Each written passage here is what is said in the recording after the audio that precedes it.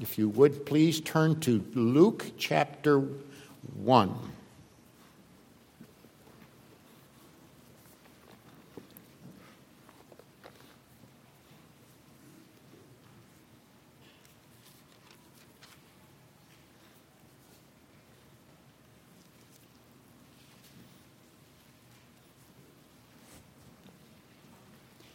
I want to continue reading at just a section that was not read yet this morning, and that is Luke chapter 1, verses 18 through 23.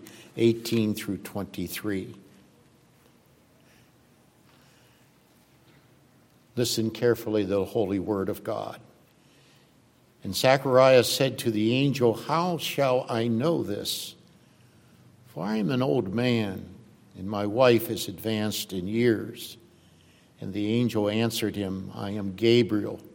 I stand in the presence of God, and I was sent to speak to you and to bring you this good news. And behold, you will be silent and unable to speak until the day that these things take place, because you did not believe my words, which will be fulfilled in their time." And the people were waiting for Zechariah, and they were wondering at his delay in the temple. But when he came out, he was unable to speak to them, and they realized that he had seen a vision in the temple.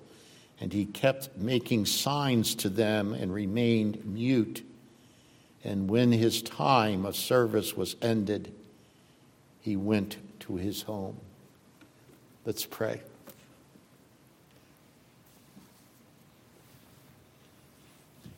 Our Lord and our God, we have such rich narratives from thy Spirit to Luke and Matthew concerning the coming of thy Son into the world. We ask that our hearts would be open to the gospel each moment and rejoice in the coming of our Lord and Savior Jesus Christ. In his name we pray. Amen.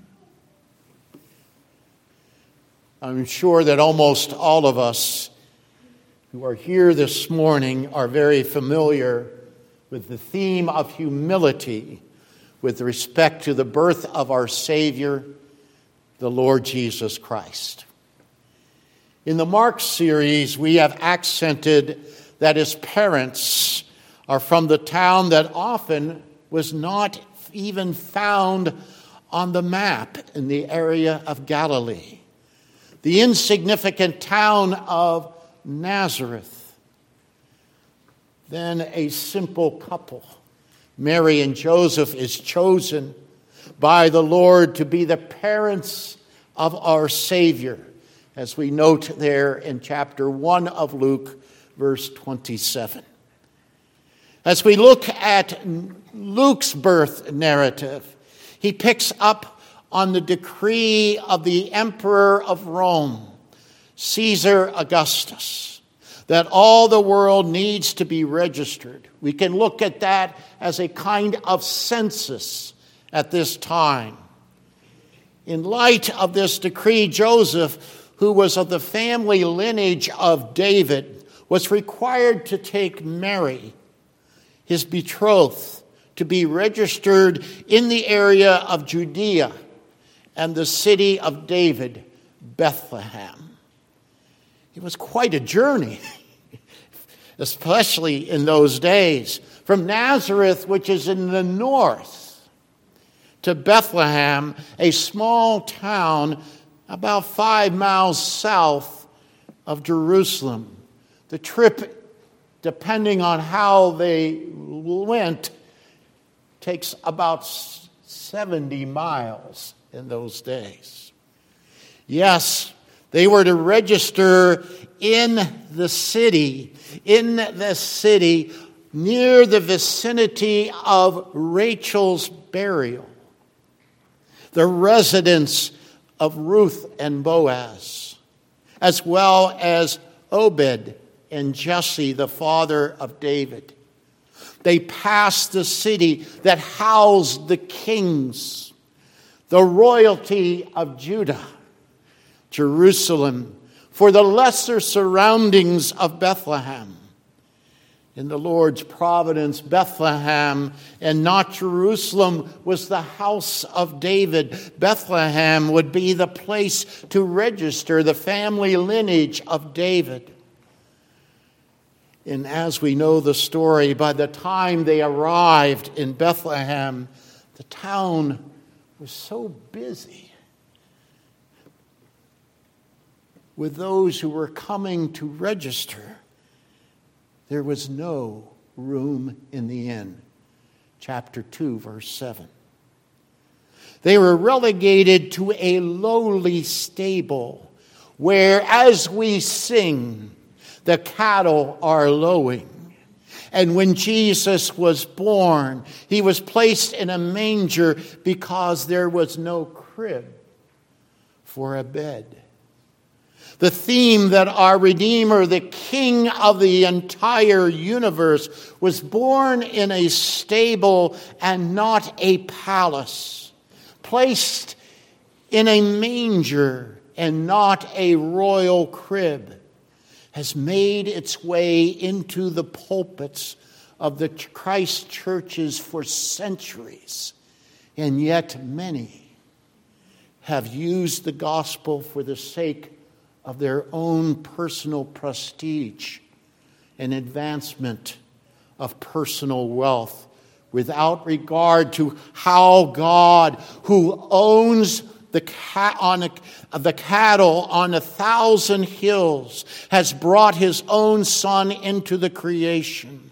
Why is it so hard to see the true supernatural and spiritual essence of the gospel in the manner that God himself sent his Son into the world?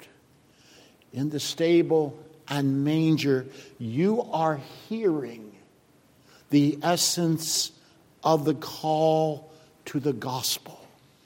Come, everyone who thirsts, come to the waters, and he who has no money, come, buy, eat. Come, buy wine and milk without money and without price. Oh, the treasures, the riches that are found solely in Jesus Christ.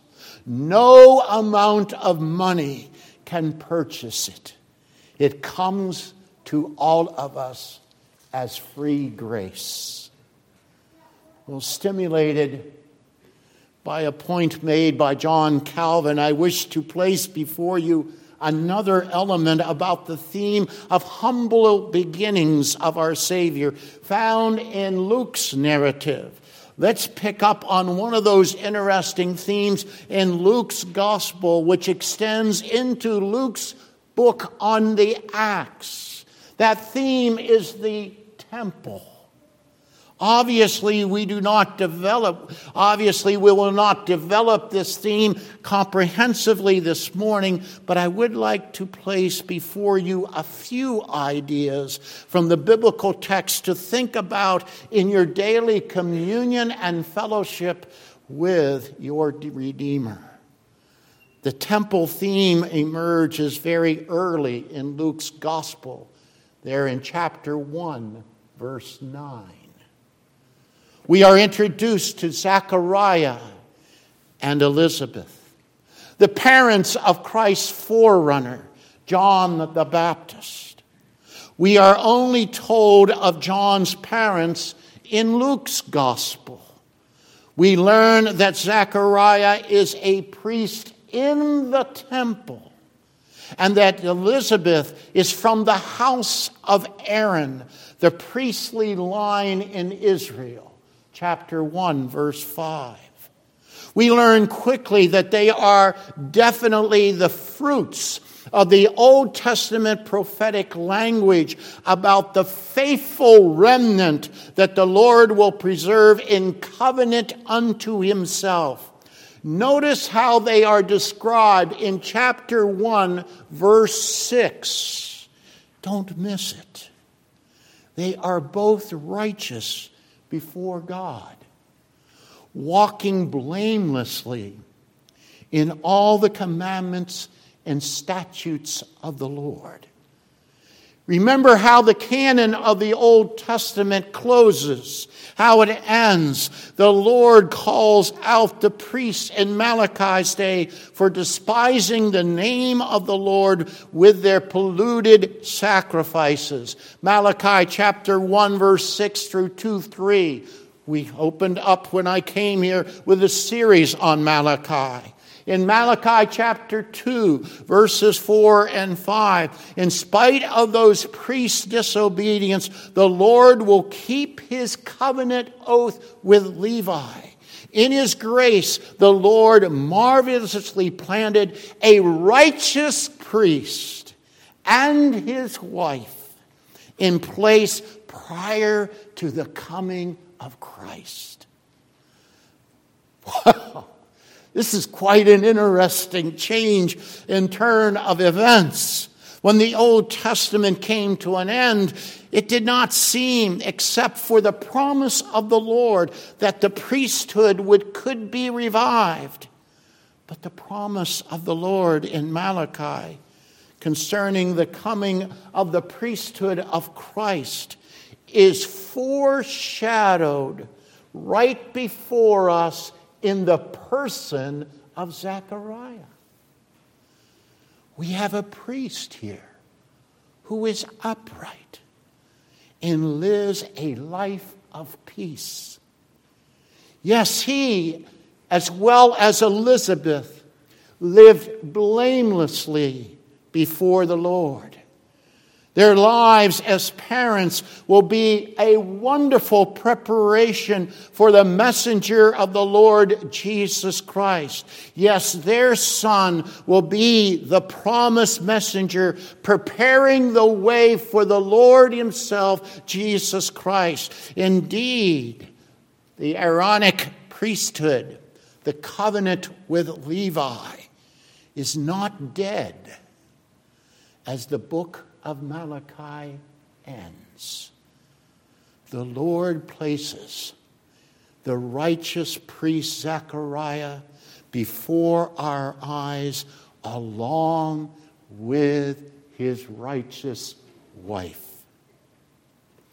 as she will give birth to John, who possesses the instruction of knowledge on his lips.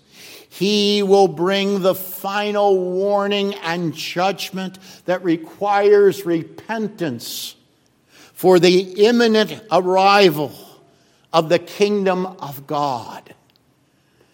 Think of it this way. If you are truly comprehending the connection between Malachi 2, 4 through 10 and the appearance of Zechariah in Luke, we can say this: Zechariah the priest is the forerunner to John the Baptist, who will have the imagery of a prophet, the spirit of Elijah, chapter 1, verse 17 of Luke. So John the Baptist, who is in the family tree, and his family tree is the line of the priest. And as he comes in the imagery of Elijah, the prophet, is the forerunner to Christ in the inauguration of the kingdom of God. And what will Christ possess? Christ will possess all the offices. He will be king. He will be prophet. He will be priest.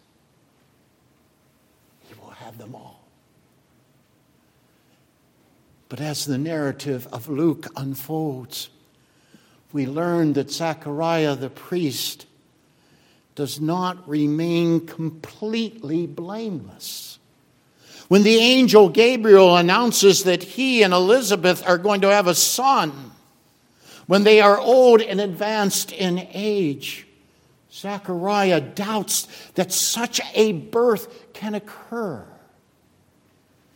Does he not remember how the Lord initiated his covenant promise to Abraham and Sarah, that in spite of the age of Sarah, that she had been barren all her life, that she had a son, Isaac, to her husband Abraham, recorded in Genesis 17. Well, just as the Lord kept his covenant oath when expectations seemed impossible under the old covenant, likewise the Lord will keep his covenant oath when expectations seem impossible to bring the new covenant in the birth of John the Baptist, and even more so, the birth of Christ. Meanwhile, do not miss that because of his doubt, remember, all things are possible for the Lord. Zechariah was struck with the Lord's judgment and was unable to speak. As Gabriel has entered the text, let us see him as a backdrop for the contrast between John the Baptist and Christ. In these contrasts, think of the humility of Christ coming into the world. Although Zechariah and Elizabeth are living in a town in the hill country of Judah, they are part of the prominent life of a priest and in the temple of Jerusalem. On the other hand, Mary and Joseph, as already mentioned, are from Galilee, as well as from an unknown poor town, Nazareth. Next contrast, Zechariah and Elizabeth are old and most likely have been married for many years without children. On the other hand, Mary and Joseph are young and have just recently been betrothed, and Mary is a virgin. The next contrast, Zechariah is struck with fear as Gabriel appears to him. 1:12, as Gabriel appears to Mary before Mary, she is greatly troubled. For 1:29, both are troubled because judgment often accompanies supernatural appearances. Although judgment is coming, they will not be long-term recipients of that judgment. Yes. And here is the contrast. Zechariah will receive a period of being mute with his speech. But Mary receives the immediate encouragement to not be afraid because she has found favor with the Lord. Congregation, don't miss Gabriel's message from the Lord that brings temporary judgment upon Zechariah. Gabriel announces to Zechariah that he is going to have a son, John. Joy and gladness will come with his birth. People will rejoice. From the very beginning, John will be filled with the Holy Spirit in his mother's womb. He is going to turn many in Israel to the Lord as the Lord goes before him in the spirit and power of Elijah, the text says. He is going to bring change in the people's hearts. The disobedient will have the wisdom of the just. And most of all, he will prepare the people for the Lord. In contrast to the priest in the temple, Zechariah, Gabriel comes to Mary, a young woman. He does not appear to Joseph, who is specifically mentioned in Luke to be of the house and lineage of David. Mary is the recipient of God's favor.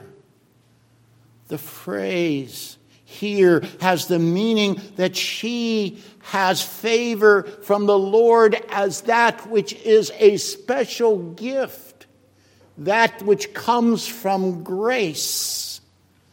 She does not find favor because she went seeking for it. Please allow that to sink deep into your Christian heart. She does not seek favor. She does not possess it because she pursued it. It comes as gift.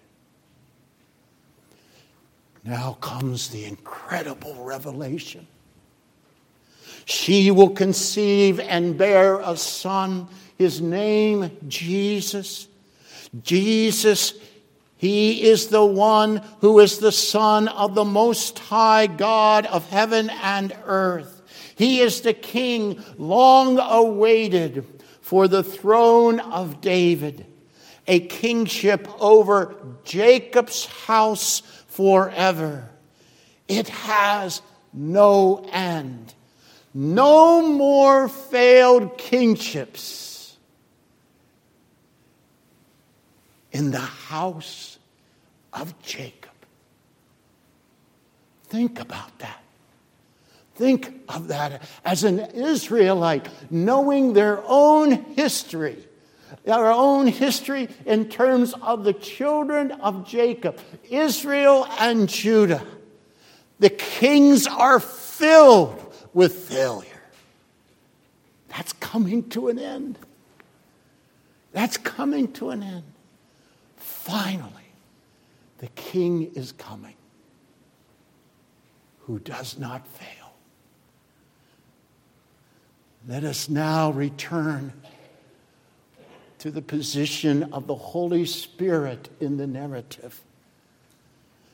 We have noted that John the Baptist is going to be filled with the Holy Spirit, even from Elizabeth's womb, chapter 1, verse 15. In fact, I am sure that you recall that Mary visited Elizabeth in her home. When Elizabeth heard Mary's greeting, John the Baptist leaped in her womb. And then Elizabeth was filled with the Holy Spirit and declared with a loud voice, the text says, "Blessed are you among women. Blessed is the fruit of your womb." And as John the Baptist begins his ministry, the Holy Spirit will continue to fill John with the spirit and the power of Elijah, the text says, turning many disobedient hearts to be ready for the appearance of the wisdom of justice in the appearance of the Lord himself, who is coming, Jesus Christ. Now, in contrast, Mary does not respond to Gabriel's revelation with doubt. She does seem perplexed.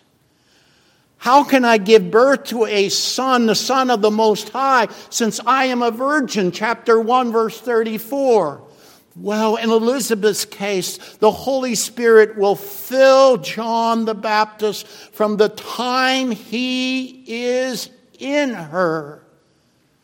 Whereas, with respect to Mary, the same Holy Spirit is actually going to conceive in Mary the Holy Son of God, free from original sin. At this point, Gabriel informs Mary that her relative Elizabeth, who is old and has been barren, is also going to have a child. After all, Gabriel declares nothing will be impossible with God.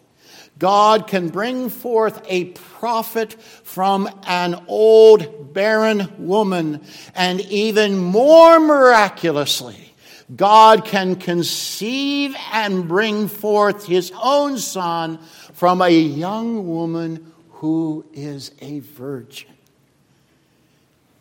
Mary immediately submits to the impossible. There's no argument from her. And her submission is affirmed in willful servitude to the Lord and to his word. Her servitude to the Lord will manifest itself in more than one way. It will not only be demonstrated in being submissive to the word of the Lord, but she will find herself being a willful servant to the one who is born from within her, the Holy Son of God, the one who is the incarnation of servanthood himself. Philippians 2, 1 through 11. We have continually, isn't it interesting, in terms of our messages recently, whether from Mark or now here, that the concept of servanthood emerges as quintessential to the response of the Lord Jesus Christ and our lives in Christ. Here it is again. We saw it in Peter's mother-in-law in Mark. Here it is once again, now in the one who is privileged to give birth to the Christ child. She will humbly serve the Christ who comes forth from her.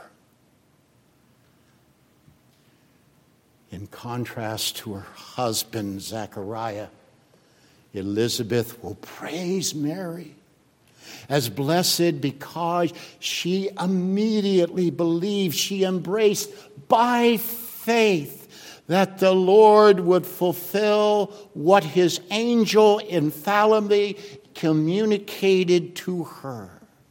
Zechariah, as the priest in the temple, enters into the final era of redemption, the eschatological age, the age of the Messiah and the Holy Spirit, with hesitation and doubt. Not so, isn't it interesting? Not so in Elizabeth and in Mary. Their eyes, their hearts are set upon the preparation of the Messiah in John the Baptist, in the era also that is coming in terms of the Messiah and the Holy Spirit. Mary pledges to be a servant of the Lord according to the word of the Lord. And the angel, at that commitment by Mary, the text points out at that moment, the angel departs. Her pledge, her oath, her commitment to the gospel is in. Mary will be the servant to the one who will be born from within her. Mary will sing the song of a servant. You know that. You know that. It's recorded there in chapter 1, verses 46 through 55. Zechariah's tongue is opened. It becomes open when he wrote the name of John. When they were asking, what should this son be called? He wrote John. And all of a sudden, as he writes that, he is able to speak. And he enters into, this priest enters into prophecy in chapter 1, 67 through 79. The voices of Zechariah and Mary now join together. They join together the festival chorus, announcing that the Redeemer from Abraham, the horn of salvation from the house of David, is about to arrive upon the scene. Congregation of the Lord Jesus Christ, please let it be by the Spirit of the living God upon your hearts this week. Nothing will be the same because Jesus came. Is that your life? Is that your life? Let's pray.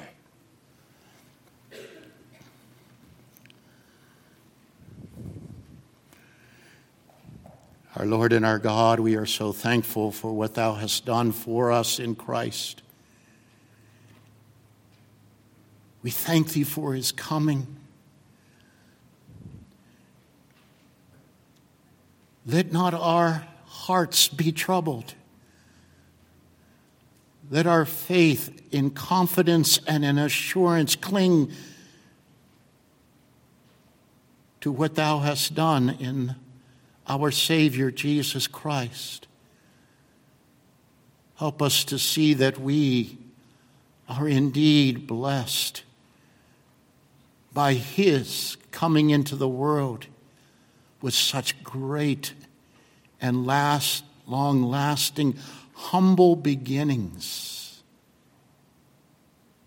Help us to register on our hearts and help us to love him as the one who has given himself for each of us. In Christ's name, amen.